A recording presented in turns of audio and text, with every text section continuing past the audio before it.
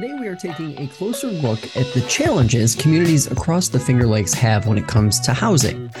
A 2022 report by Habitat for Humanity found that soaring housing costs, record housing shortages, and real struggles for most Americans to achieve home ownership are creating a nightmare scenario. The report found that 1 in 3 households had rent or mortgage payments that were unaffordable, meaning they exceeded 30% of monthly income, and 15% of all U.S. households paid more than half of their income on it. Coming up in just a moment, we'll be joined by Melissa Nesbitt and Joe McGrath to talk about the work being done in one rural county to address the housing issues. Today's episode is brought to you by Dr. Jeffrey Halstead, DMD. Dr. Jeffrey Halstead has been Canandaigua's hometown dentist for more than 35 years, offering routine dental care as well as cosmetic dentistry, implants, and dentures by their highly trained and experienced staff. Visit them online at canandaiguadentistry.com or find them on Facebook and Instagram. All right, Joe and Melissa, thank you both for taking the time this morning to talk to us about Seneca Housing and an upcoming event and frankly, the entire month. And let's start there. What is Fair Housing Month? It is a celebration of the 1968 Fair Housing Act that outlawed discrimination based on national origin, income, race, sex, all of the equality issues that were coming to prominence in the 1960s. And Fair Housing Month is celebrated by most municipalities throughout the country as the federal government, state, and counties, and everyone works towards the goals under the Fair Housing Act from 1968. Mm-hmm. So the Housing and Services Fair, give us a little bit of a 411 on what we have going on there. Sure. So we have about 40 different we're calling them vendors, exhibitors that are coming from all around the county. They all offer free services to anyone in our county from low to moderate income, and some are just free for anybody of any income level. We have like Legal Assistance of Western New York, Habitat for Humanity, Lakeview Health Services, USDA, NYSEG, all different kinds. And it's free, open to the public. We'll have some food in the morning. We'll have breakfast pizza and coffee. We'll have regular pizza, soda, and water. We have giveaways, grocery gift card giveaways, and TV giveaways. It's all sponsored by NextEra Energy, Generations Bank, and CFCU Community Credit Union. They donated those items and the money for us to pay for them. So. Very cool. If you're kind of thinking in terms of like what a goal would be for an event like this, how do you quantify success versus not success with these types of events? Well, we just want to get the word out. I think the more people that come, the more that know about these services. If you work in our industry, you know who to call for certain things. But if you're new to a situation, maybe you just started experiencing issues with housing or food insecurity or things like that, you don't know the system, you don't know who does what. People are always calling our office asking for different things. So we thought this was a nice way to bring attention to Fair Housing Month, but also to just get people in the room to talk and go from table to table and learn about all the different resources that are available in our community. Our community is so generous, and we have so many amazing not-for-profits and other organizations willing to donate and help with services and for individuals that are needy, that it's successful if everybody finds out. And the more people that come, the more people find out after, word spreads. Very cool. When we're talking about housing access and some of the issues that come along with housing access in a county like Seneca, what are some of the forces that you guys are working against, or where do you see the biggest issues presenting themselves? Is it access of a certain type of housing? Is it just a general lack of housing? Like what are some of the things that are like specific issues for Seneca? Sure. So pre-COVID, it was a lack of safe, decent, and affordable housing. And it's not just Seneca, it's everywhere. Then COVID came, and in New York State, evictions were halted, and landlords weren't able to make decisions on their property and get people out and keep things moving.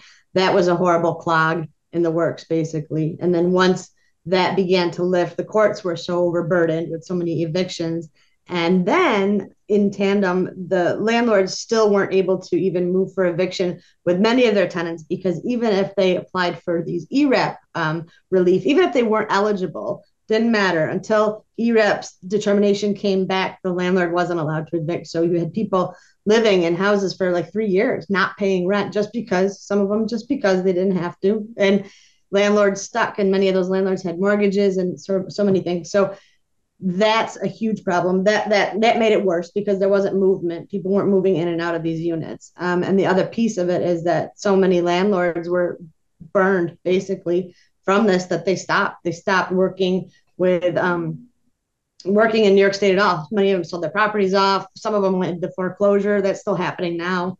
Part of the housing crisis that's about to explode. So it's unprecedented, like everything else is happening in the last few years. It's a mess. Of course.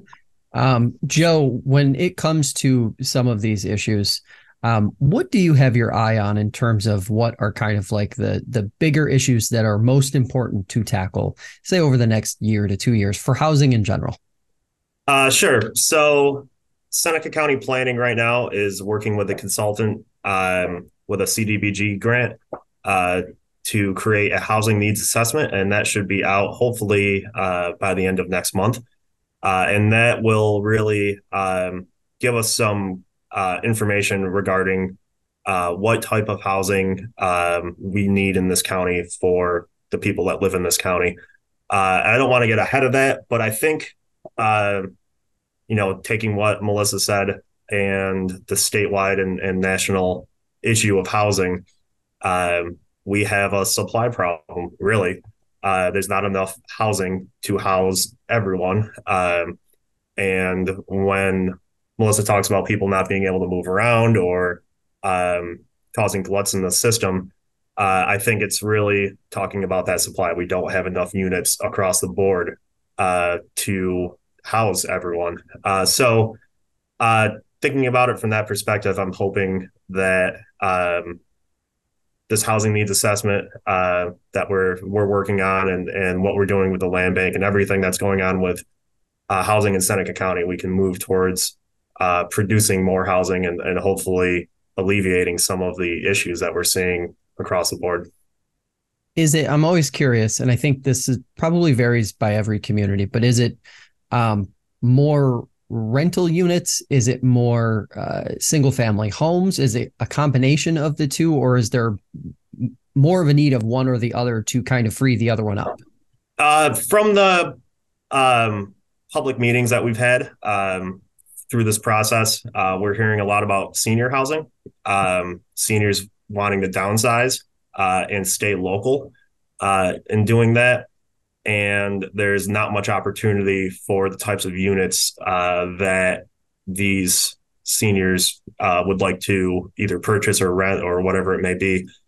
Single story, single level, affordable are important and things that we heard. So that's definitely something we're going to be looking at.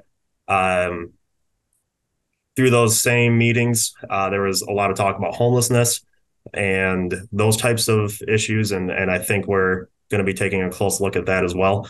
But really, the supply problem is across the board. So if you're, a family, middle-class family looking for a decent house in Seneca County, it might take you a while to find one. And that's, creating issues in our business community with employment and attracting qualified workers for our industries here, and it's creating issues for people that want to stay in Seneca County that may be from here and looking to start their family and their careers. And it's hopefully something we're going to be able to address moving forward after the housing needs assessment is completed.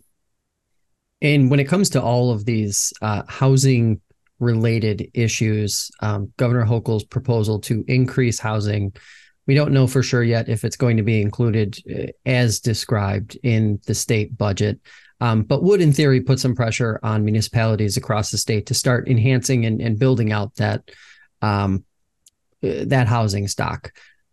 My curiosity from your guys' point of view in the work you each do, housing proposal good, bad, or kind of indifferent in terms of addressing the issues that you guys see on a regular basis? You know, at this point, it is hypothetical. You know, you don't know what's going to pass and what's not.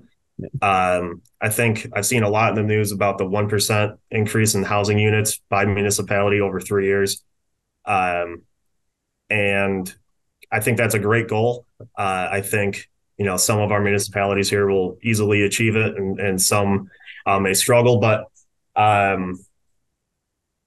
excuse me. I'm hoping that with this housing compact or the proposal, you know, there's funding available for rural communities like ours to, you know, build out infrastructure and do the planning and all of the things that it takes to actually produce housing, you know, at this scale.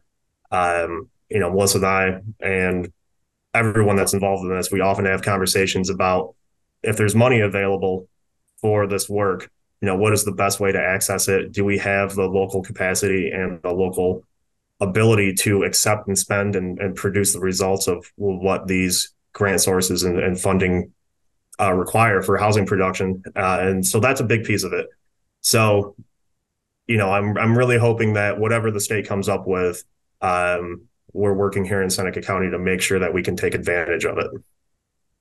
I'm concerned about the land use regulations on our communities. I know the state, HOCA wants to give the state authority to override like the local zoning laws. And I think she's going to run into so many problems with that. And I just think personally, I think it's a government overreach, but I think it's just going to slow the whole thing down. And we need housing. We don't need to fight. It's going to go to court. It'll be a whole thing. It'll be a whole ordeal. And it's just another added piece that we don't need that, you know, 800, what is it? I think it's 800,000 homes in the next decade. And, you know, we're struggling now. I don't have a lot of hope for it, but we'll see. We'll see where it goes. Yeah, absolutely. Melissa, one more time, give us the quick on how to and where to find out more about the housing fair. Sure. So you can find out all the details on our Facebook page and our website, senecahousing.org.